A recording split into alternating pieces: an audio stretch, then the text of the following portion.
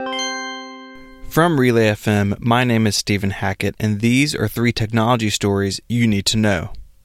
Apple has sent out press invites for an event on March 27th.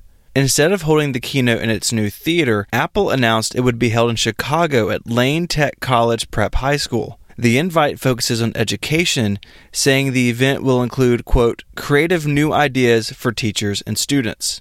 K-12 education has always been an important market for the Mac and more recently the iPad, but Apple has been undercut by inexpensive Chromebooks powered by Google's suite of cloud services, which it offers for free to schools. Rumors are swirling about a revised, low-cost iPad and a new entry-level Mac notebook, both of which may make sense for education customers.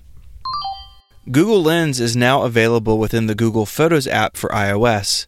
The AI-powered feature can be used to identify buildings, objects, landmarks, books, works of art, and more.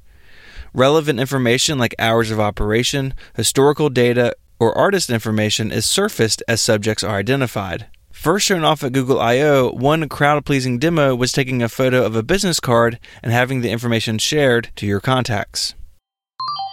NASA has updated a statement it gave about the differences between astronauts Scott and Mark Kelly, the subjects of the agency's Year in Space program. Scott Kelly spent nearly 1 year aboard the International Space Station, and NASA is studying the identical twins to see how that time in orbit may change Scott's body for years to come.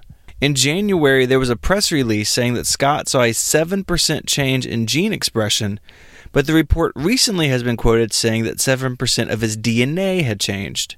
This error was repeated on Twitter by the twins themselves, prompting NASA to clarify that their DNA is not fundamentally different.